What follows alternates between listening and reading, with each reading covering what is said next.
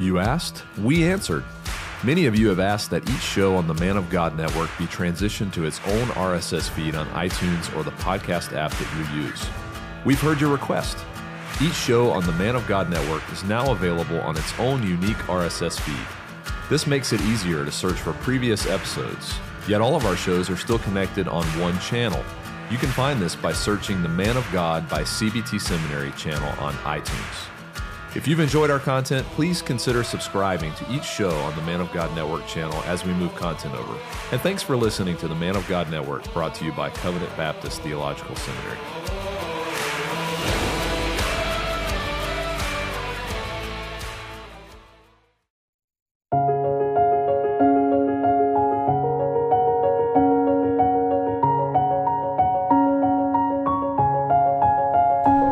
This is a narrated portion of the Man of God podcast, a ministry of Covenant Baptist Theological Seminary in Owensboro, Kentucky. The following article used to be an assigned article at Trinity Ministerial Academy in Montville, New Jersey. It is only the first part of that article. The following reading is taken from The Person and Work of Christ by Benjamin Warfield. The Emotional Life of Our Lord. Introduction. It belongs to the truth of our Lord's humanity that he was subject to all sinless human emotions. In the accounts which the evangelists give us of the crowded activities which filled a few years of his ministry, the play of a great variety of emotions is depicted. It is nevertheless not proved easy to form a universally acceptable conception of our Lord's emotional life. Not only has the mystery of the Incarnation entered in as a disturbing factor, the effect of the divine nature on the movements of the human soul brought into personal union with it has been variously estimated. Differences have arisen also as to how far there may be attributed to a perfect human nature movements known to us only as passions of sinful beings. Two opposite tendencies early showed themselves in the Church. One derived ultimately from the ethical ideal of the Stoa, which conceived moral perfection under the form of apatheia, naturally wished to attribute this ideal to Jesus as a perfect man. The other, under the influence of the conviction that, in order to deliver men from their weaknesses, the Redeemer must assume and sanctify in his own person all human patha, as naturally was eager to attribute to him in its fullness every human pathos, though in far less clearly defined forms and with a complete shifting of their bases. Both tendencies are still operative in men's thought of Jesus. There is a tendency in the interest of the dignity of his person to minimize, and there is a tendency in the interest of the completeness of his humanity to magnify his affectional movements. The one tendency may run some risk of giving us a somewhat cold and remote Jesus, whom we could scarcely believe to be able to sympathize with us in all our infirmities. The other may possibly be in danger of offering us a Jesus so crassly human as scarcely to command our highest reverence. Between the two, the figure of Jesus is liable to take on certain vagueness of outline and come to lack definiteness in our thought. It may not be without its uses, therefore, to seek a starting point for our conception of his emotional life and the comparatively few affectional movements which are directly assigned to him in the gospel narratives. Proceeding outward from these, we may be able to form a more distinctly conceived and firmly grounded idea of his emotional life in general. It cannot be assumed beforehand, indeed, that all the emotions attributed to Jesus in the evangelical narratives are intended to be ascribed distinctly to his human soul. Such is no doubt the common view, and it is not an unnatural view to take as we currently read narratives which, whatever else they contain, certainly present some dramatization of the human experience of our Lord. No doubt the naturalness of this view is its sufficient general justification. Only it will be well to bear in mind that Jesus was definitely conceived by the evangelists as a two-nature person, and that they made no difficulties with his duplex consciousness. In almost the same breath, they represent him as declaring that he knows the Father through and through, and of course also all that is in man, and the world which is the theater of his activities, and that he is ignorant of the time of the occurrence of a simple earthly event which concerns his only work very closely. Yet he is meek and lowly in heart, and yet at the same time the Lord of men by their relations to whom their destinies are determined. No man comes to the Father but by me. In the case of a being whose subjective life is depicted as focusing in two centers of consciousness, we may properly maintain some reserve in ascribing distinctively to one or the other of them mental activities which, so far as their nature is concerned, might properly belong to either.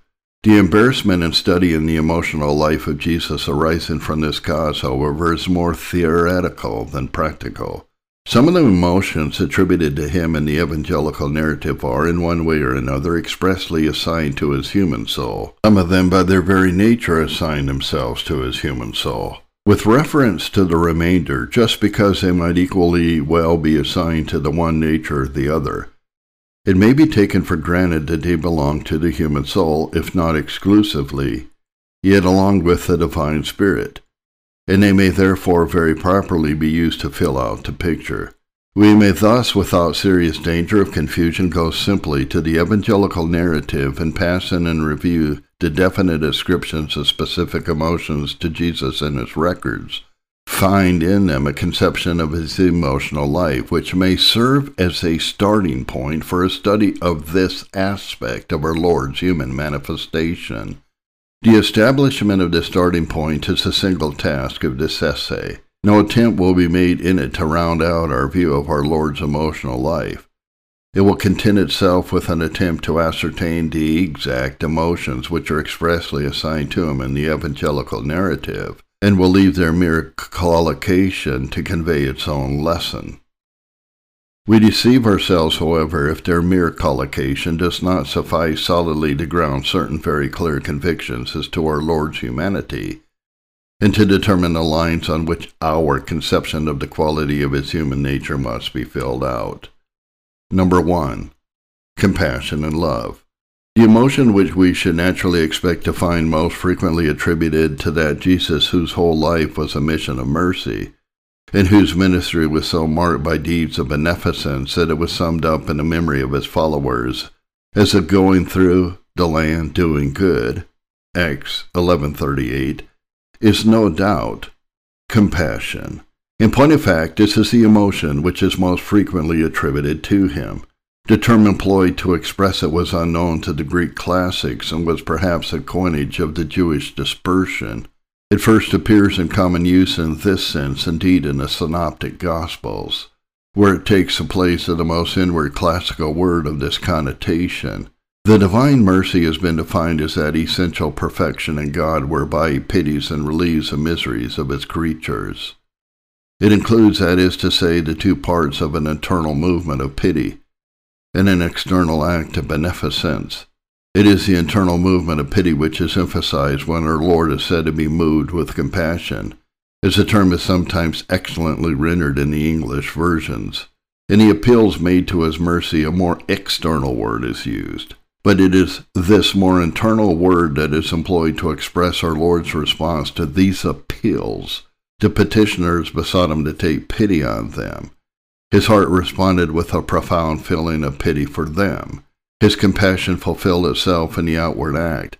But what is emphasized by the term employed to express the Lord's response is, in accordance with its very derivation, the profound internal movement of his emotional nature. This emotional movement was aroused in our Lord as well by the sight of individual distress. Mark 1:41, Matthew 20 verse 34, Luke 7 verse 13, as by the spectacle of man's universal misery. Mark 6:34, Mark 8 verse 2, Matthew 9:36, Matthew 14:14, and Matthew 15:32. The appeal of two blind men that their eyes might be opened, Matthew 20 verse 34. The appeal of a leper for cleansing, Mark 1:41. Though there may have been circumstances in this case which called out Jesus' reprobation, verse 43, set our Lord's heart throbbing with pity, as did also the mere sight of a bereaved widow wailing by the bier of her only son as they bore him forth to burial, though no appeal was made for relief. Luke 7, verse 13. The ready spontaneity of Jesus' pity is even more plainly shown when he intervenes by a great miracle to relieve temporary pangs of hunger. I have compassion on, or better, I feel pity for, the multitude, because they continue with me now 3 days and have nothing to eat.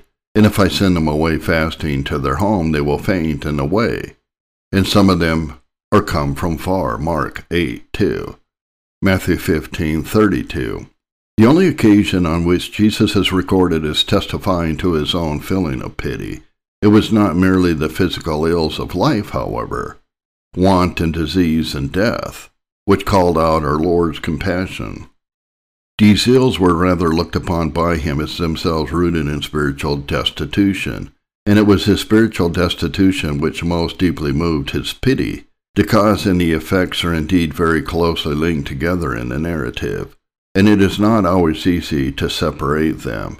Thus we read in Mark 6, verse 34, "And he came forth and saw a great multitude, and had compassion on them."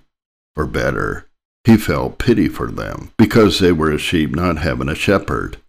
And he taught them many things. But in a parallel passage in Matthew 14, verse 14, we read, "And he came forth and saw a great multitude, and he had compassion on, or felt pity for them, and he healed their sick." We must put the two passages together to get a complete account. Their fatal ignorance of spiritual things, their evil case under the dominion of Satan, and all the effects of his terrible tyranny are alike the object of our Lord's compassion. In another passage, Matthew 9, verse 36, the emphasis is thrown very distinctly on the spiritual destitution of the people as the cause of his compassionate regard. But when he saw the multitude, he was moved with compassion for them, because they were distressed and scattered, as sheep not having a shepherd. This description of the spiritual destitution of the people is cast in very strong language. They are compared to sheep which have been worn out and torn by running here and there, through the thorns with none to direct them, and have now fallen helpless and hopeless to the ground. The sight of their desperate plight awakens our Lord's pity and moves him to provide the remedy. No other term is employed by the New Testament writers directly to express our Lord's compassion, but we read elsewhere of its manifestations in tears and sighs, the tears which wet his cheeks when looking upon the uncontrolled grief of Mary and her companions. He advanced with heart swelling with indignation at the outrage of death, to the conquest of the destroyer. John 11:35, distinctly tears of sympathy. Even more clearly, his own unrestrained wailing over Jerusalem and its stubborn unbelief was the expression of the most poignant pity. "Oh, that you had known this day, even you, the things which belong unto your peace." Luke 19:41. The sight of suffering drew tears from his eyes. Obstinate unbelief convulsed him with uncontrollable grief. Similarly, when a man afflicted with dumbness and deafness was brought to him for healing, we are only told that he sighed. Mark 7:34. But when the malignant unbelief of the Pharisees was brought home to him, he sighed from the bottom of his heart. Mark 8:12. Obstinate sin, comment Sweet appropriately, drew from Christ a deeper sigh than the sight of suffering.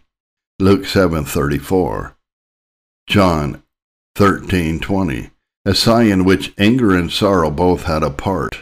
We may at any rate place the loud wailing over the stubborn unbelief of Jerusalem and the deep sighing over the Pharisees' determined opposition side by side as exhibitions of the profound pain given to our Lord's sympathetic heart by those whose persistent rejection of him required at his hands his sternest reprobation.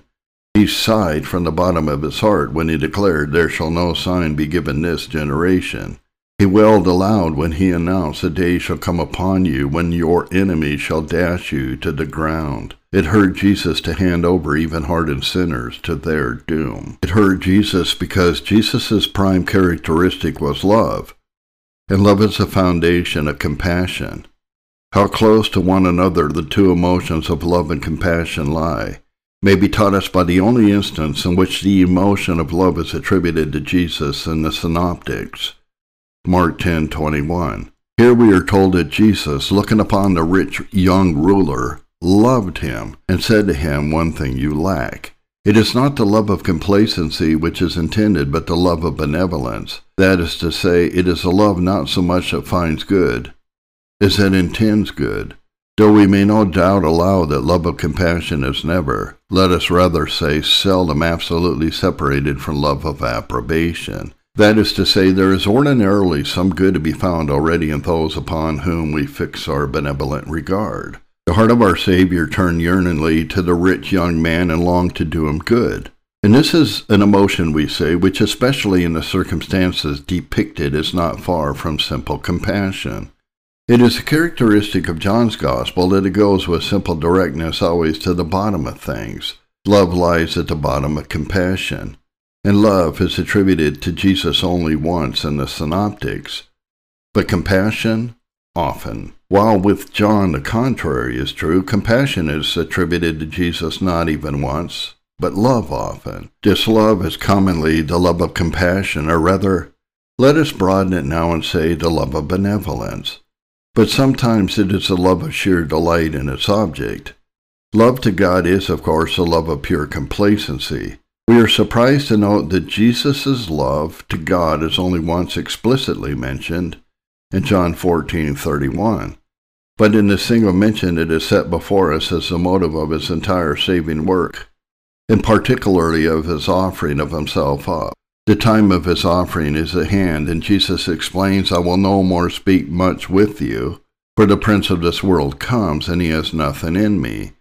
But I yield myself to him, that the world may know that I love the Father. And as the Father gave me commandment, even so I do." The motive of Jesus' earthly life and death is more commonly presented as love for sinful men. Here it is presented as love and obedience to God. He had come to do the will of the Father, and because he loved the Father, his will he will do up to the bitter end. He declares his purpose to be, under the impulse of love, obedience up to death, yea, the death of the cross. The love for man which moved Jesus to come to his succor in his sin and misery was, of course, a love of benevolence. It finds its culminating expression in the great words of John 15, verse 13. "Greater love has no man than this, that a man lay down his life for his friends. You are my friends if you do the things which I command you." Rather an illuminating definition of friends, by the way, especially when it is followed by, "You did not choose me, but I chose you and appointed you that you should go and bear fruit." Friends, it is clear in this definition, or rather those who are loved, than those who love. This culminating expression of his love for his own, by which he was sustained in his great mission of humiliation for them, is supported, however, by repeated declarations of it in the immediate and wider context. In the immediately preceding verses, for example, it is urged as a motive and norm of the love, spring of obedience, which he seeks from his disciples. "Herein is my Father glorified, that you bear much fruit, and so shall you be my disciples. Even as my Father has loved me, I also have loved you. Abide you in my love. If you keep my commandments, you shall abide in my love, even as I have kept my Father's commandments and abide in his love. These things have I spoken to you, that my joy may be in you, and that your joy may be fulfilled. This is my commandment, that you love one another, even as I have loved you." John 15, 8-12. As his love to the Father was the source of his obedience to the Father, and the living spring of his faithfulness to the work which had been committed to him, so he declares that the love of his followers to him, imitating and reproducing his love to them, is to be the source of their obedience to him, and through that of all the good that can come to human beings, including as the highest reach of social perfection, love for one another. Self-sacrificing love is thus made the essence of the Christian life, and is referred for its incentive to the self-sacrificing love of Christ himself. Christ's followers are to have the same mind in them which was also in Christ Jesus. The possessive pronouns throughout this passage, "abide in my love," in his, the Father's love, are all subjective. So that throughout the whole it is the love which Christ bears his people which is kept in prominent view as the impulse and standard of the love he asks from his people. This love has already been adverted to more than once in the wider context. Chapter 13, 1, 34, and chapter 14, verse 21, in the same spirit in which it is here spoken of. Its greatness is celebrated. He not only loved his own which were in the world, but loved them utterly, chapter 13, verse 1. It is presented as a model for the imitation of those who would live a Christian life on earth. Even as I have loved you, chapter 13, verse 34. It is propounded as the Christian's greatest reward, and I will love him and manifest myself unto him, chapter 14, verse 21. The emotion of love is attributed to Jesus, and the narrative of John is not confined, however, to these great movements. His love to his Father, which impelled him to fulfill all his Father's will in the great work of redemption, and his love for those whom in fulfillment of his Father's will he had chosen to be the recipients of his saving mercy, laying down his life for them. There are attributed to him also those common movements of affection which bind man to man in the ties of friendship. We hear of particular individuals whom Jesus loved, the meaning obviously being that his heart knit itself to theirs in a simple human fondness. The term employed to express his friendship is prevalently that high term which designates a love that is grounded in admiration and fulfills itself in esteem. But the term which carries with it only the notion of personal inclination and delight is not shunned. We are given to understand that there was a particular one of the Lord's most intimate circle of disciples on whom he especially poured out his personal affection. This disciple came to be known as by the way of eminence, the disciple whom Jesus loved. Though there are subtle suggestions that the phrase must not be taken in too exclusive a sense, both terms, the more elevated and the more intimate, are employed to express Jesus' love for him. Love of Jesus for the household at Bethany, and especially for Lazarus, is also expressly intimated to us, and it also by both terms, though the more intimate one is tactfully confined to its affection for Lazarus himself. The message which the sisters sent Jesus is couched in the language of the warmest personal attachment. Behold, he whom you love is sick. And the sight of Jesus' tears calls from the witnessing Jews an exclamation which recognizes in him the tenderest personal feeling. Behold how he loved him.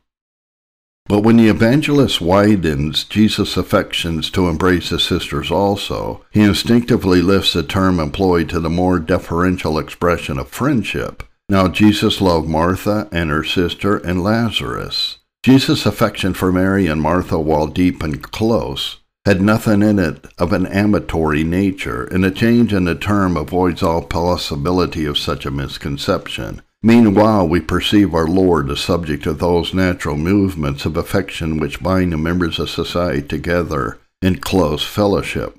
He was as far as possible from insensibility to the pleasures of social intercourse, Matthew 11:19, and the charms of personal attractiveness. He had his mission to perform, and he chose his servants with a view to the performance of his mission.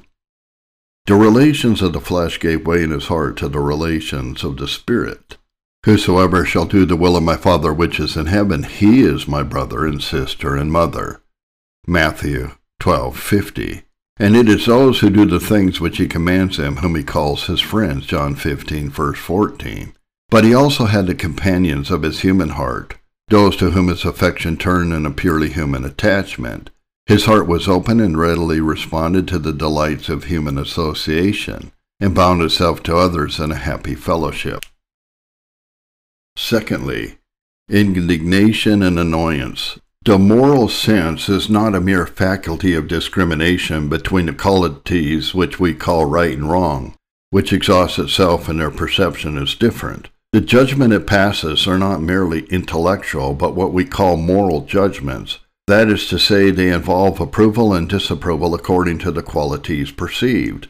It would be impossible, therefore, for a moral being to stand in the presence of perceived wrong indifferent and unmoved. Precisely what we mean by a moral being is a being perceptive of the difference between right and wrong, and reacting appropriately to right and wrong perceived as such. The emotions of indignation and anger belong therefore to the very self-expression of a moral being as such, and cannot be lacking to him in the presence of wrong.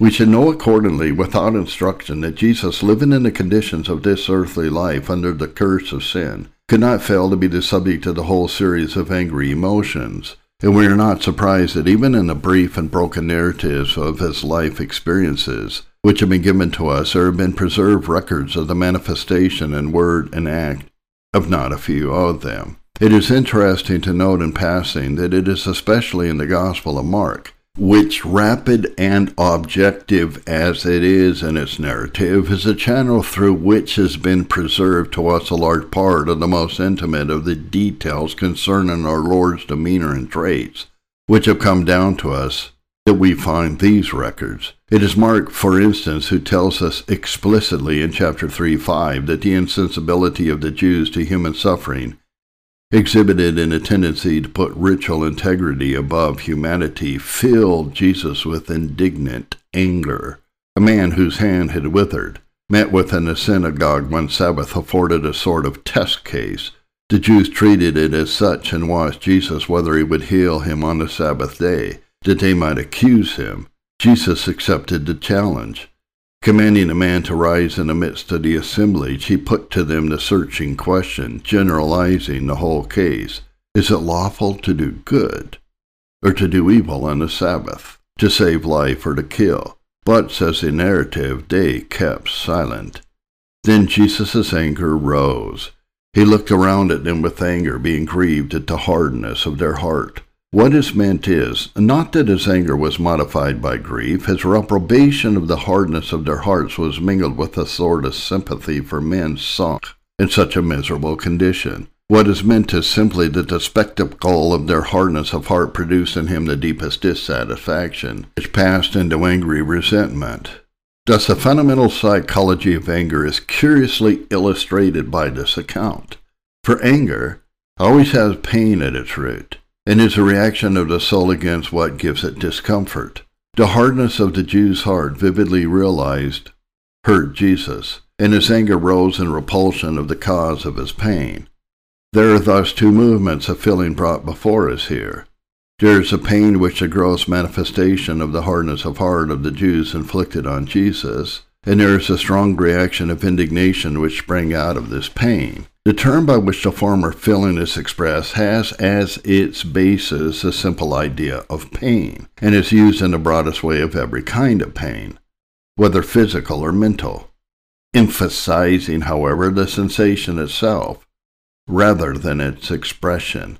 It is employed here appropriately in a form which throws an emphasis on the inwardness of the feeling, of the discomfort of heart produced in Jesus by the sight of man's inhumanity to man. The expression of this discomfort was in the angry look which he swept over the unsympathetic assemblage. It is not intimated that the pain was abiding, the anger evanescent.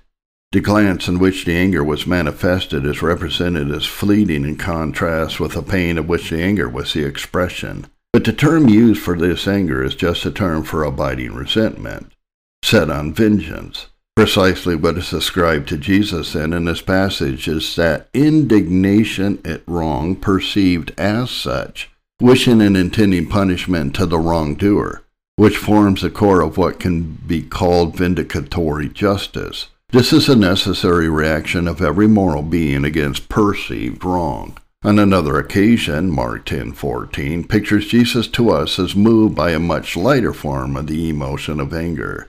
His disciples, doubtless with a view to protecting him from needless drafts upon his time and strength, interfered with certain parents who were bringing him their babies, Luke 18:15, that he should touch them. Jesus saw their action, and we are told was moved with indignation. The term employed here expresses, originally physical, such for example is felt by a teething child, and then mental, Matthew 20 verse 24, Matthew 21:15, Matthew 26 verse 8, Mark 10:41, Mark 14:4, Luke 13:14. Also 1 Corinthians 7:11. Irritation. Jesus was irritated, or perhaps we may better render was annoyed, vexed at his disciples. And so the term also suggests he showed his annoyance, whether by gesture or tone or the mere shortness of his speech. Let the children come to me, forbid them not. Thus, we see Jesus as he reacts with anger at the spectacle of inhumanity, so reacting with irritation at the spectacle of blundering misunderstanding, however well meant. Yet another phrase of anger emotion is ascribed to Jesus by Mark, but in this case not by Mark alone. Mark 14, verse 3 tells us that on healing a leper, Matthew 9, verse 30, that on healing 2 blind men, Jesus strictly, sternly charged them, as our English version struggles with the term in an attempt to make it describe merely the tone and manner of its injunction to the beneficiaries of his healing power, not to tell of the cures wrought upon them. This term, however, does not seem to mean in its ordinary usage to charge, to enjoin, however straitly or strictly, but simply to be angry at, or, since it commonly implies that the anger is great, to be enraged with, or perhaps better still, since it usually intimates that the anger is expressed by audible signs, to rage against. If we are to take it in its customary sense, therefore, what we are really told in these passages is that Jesus, when he had raged against the leper, sent him away, that he raged against the blind man, saying, See that no one know it. This rage is to be supposed with our English versions to have expressed itself only in the words recorded. The meaning would not be far removed from that of the English word bluster in its somewhat rare transitive use, as for example when an old author writes, he meant to bluster all princes into perfect obedience. The implication of boisterousness and indeed of empty noise which attends the English word, however, is quite lacking from the Greek. The rage expressed by which is always thought of as very real. What it has in common with bluster is thus merely its strong minatory import. The Vulgate Latin accordingly cuts the knot by rendering it simply threatened, and is naturally followed in this by those English versions, Wycliffe, Rhymes, which depend on it. Certainly Jesus as represented here has taken up a menacing attitude, and threatening words are placed on his lips. See that you say nothing to any man. See that no one know it. A form of speech which always conveys a threat. But threaten can scarcely be accepted as an adequate rendering of the term, whether in itself or in these contexts. When Matthew tells us, and he was enraged at them, saying, the rage may no doubt be thought to find its outlet in the threatening words which follow, but the implication of Mark is different. And raging at him, or having raged at him, he straightway sent him forth. When it is added, and says to him, see that you say nothing to any one, a subsequent moment in the transaction is indicated. How our Lord's rage was manifested we are not told, and this is really just as true in the case of Matthew as in that of Mark. To say he was enraged at them, saying threatening words, is not to say merely he threatened them. It is to say that a threat was uttered, and that this threat was a suitable accompaniment of his rage. The cause of our Lord's anger does not lie on the surface in either case. The commentators seem generally inclined to account for it by supposing that Jesus foresaw that his injunction of silence would be disregarded. But this explanation, little natural in itself, seems quite unsuitable to the narrative in Mark, where we are told not that Jesus angrily enjoined the leper to silence, but that he angrily sent him away. Others accordingly seek the ground of his anger in somewhat displeasing to him in the demeanor of the applicants for his help, in their mode of approaching or addressing him, and erroneous conceptions with which they were animated. And the like Closterman imagines that our Lord did not feel that miraculous healing lay in the direct line of his vocation, and was irritated because he had been betrayed by his compassion into undertaking them. Faulkner goes the length of supposing that Jesus resented the over-reverential form of the address of the leper to him, or the principle laid down in Revelation 19:10, see you do it not. I am a fellow servant with you. Even Kyle suggests that Jesus was angry with the blind man because he addressed him openly as Son of David, not wishing this untimely proclamation of him as Messiah on the part of those who held him as such only on account of his miracles. It is more common to point out some shortcomings in the applicants, They did not approach him with sufficient reverence or with sufficient knowledge of the true nature of his mission. They demanded their cure too much as a matter of course, or too much as if from a mere marvel-monger, and in the case of the leper at least, with too little regard to their own obligations. A leper should not approach a stranger, certainly should not ask or permit a stranger to put his hand upon him, especially should he not approach a stranger in the streets of a city, Luke 5:12, and very particularly not in a house, Mark 1:43. He put him out. Above all, if it were, as it might well be here, a private house. That Jesus was indignant at such gross disregard of law was natural, and fully explains his vehemence in driving the leper out and sternly admonishing him to go and fulfill the legal requirements. The variety of explanation is the index of the slightness of the guidance given in the passages themselves to the cause of our Lord's anger. But it can throw no doubt upon the fact of that anger, which is directly asserted in both instances and must not be obscured by attributing to the term by which it is expressed some lighter significance. The term employed declares that Jesus exhibited vehement anger, which was audibly manifested. This anger did not inhibit, however, the operation of his compassion, Mark 1:41, Matthew 9:27, but appears in full manifestation of its accompaniment. This may indicate that its cause lay outside the objects of his compassion in some general fact, the nature of which we may possibly learn from other instances. The same term occurs again in John's narrative of our Lord's demeanor at the grave of his beloved friend Lazarus, John 11:33 and 38. When Jesus saw Mary weeping, or rather wailing, for the term is a strong one, implies a vocal expression of the grief, and the Jews which accompanied her also wailing, we are told, as our English version puts it, that he groaned in the spirit and was troubled. And again, when some of the Jews, remarking on his own manifestation of grief and tears, expressed their wonder that he who had opened the eyes of the blind could not have preserved Lazarus from death, we are told that Jesus again groaned in himself. The natural suggestion of the word groan is, however, that of pain or sorrow, not disapprobation, and its rendering of the term in question is therefore misleading.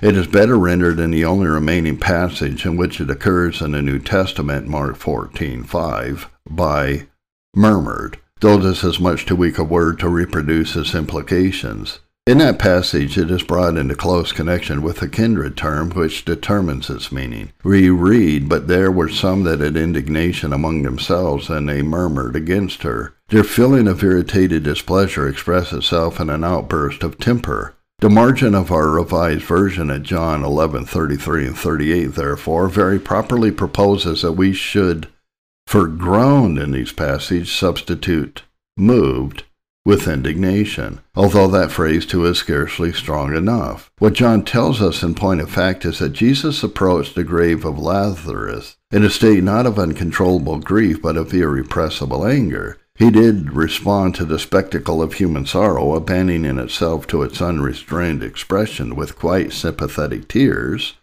Jesus wept, verse 36. But the emotion which tore his breast and clamored for utterance was just rage. The expression even of this rage, however, was strongly curbed. The term which John employs to describe it is, as we have seen, a definitely external term. He raged. John modifies this external sense by annexed qualifications. He raged in spirit, raging in himself. He thus interiorizes the term and gives us to understand that the ebullition of Jesus' anger expended itself within him. Not that there was no manifestation of it. It must have been observable to be observed and recorded. It formed a marked feature of the occurrences seen and heard. But John gives us to understand that the external expression of our Lord's fury was markedly restrained. Its manifestation fell far short of its real intensity. He even traces for us the movements of his inward struggle. Jesus, therefore, when he saw her wailing, and the Jews that had come with her wailing, was enraged in spirit and troubled himself, and wept. His inwardly restrained fury produced a profound agitation of his whole being, one of the manifestations of which was tears. Why did the sight of the wailing of Mary and her companions enrage Jesus? Certainly not because of the extreme violence of its expression, and even more certainly not because it argued unbelief. unwillingness to submit to God's providential ordering, or distrust of Jesus' power to save. He himself wept, if with less violence, yet in true sympathy with the grief of which he was witness. The intensity of his exasperation, moreover, would be disproportionate to such a cause, and the importance attached to it in the account bids us seek its ground in something less incidental to the main drift of the narrative. It is mentioned twice and is obviously emphasized as an indispensable element in the development of the story, on which in its due place and degree the lesson of the incident hangs. The spectacle of the distress of Mary and her companions enraged Jesus because it brought poignantly home to his consciousness the evil of death. Its unnaturalness is violent tyranny, as John Calvin on verse 38 phrases it.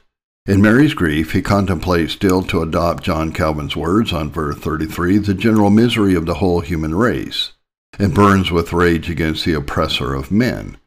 Inextinguishable fury seizes upon him. His whole being is discomposed and perturbed, and his heart, if not his lips, cry out, "For the innumerable dead is my soul disquieted." It is death that is the object of his wrath, and behind death him who has the power of death, and whom he has come into the world to destroy. Tears of sympathy may fill his eyes, but this is incidental. His soul is held by rage, and he advances to the tomb, in Calvin's words again, as a champion who prepares for conflict. The reason of Lazarus thus becomes not an isolated marvel, but as indeed it is presented throughout the whole narrative.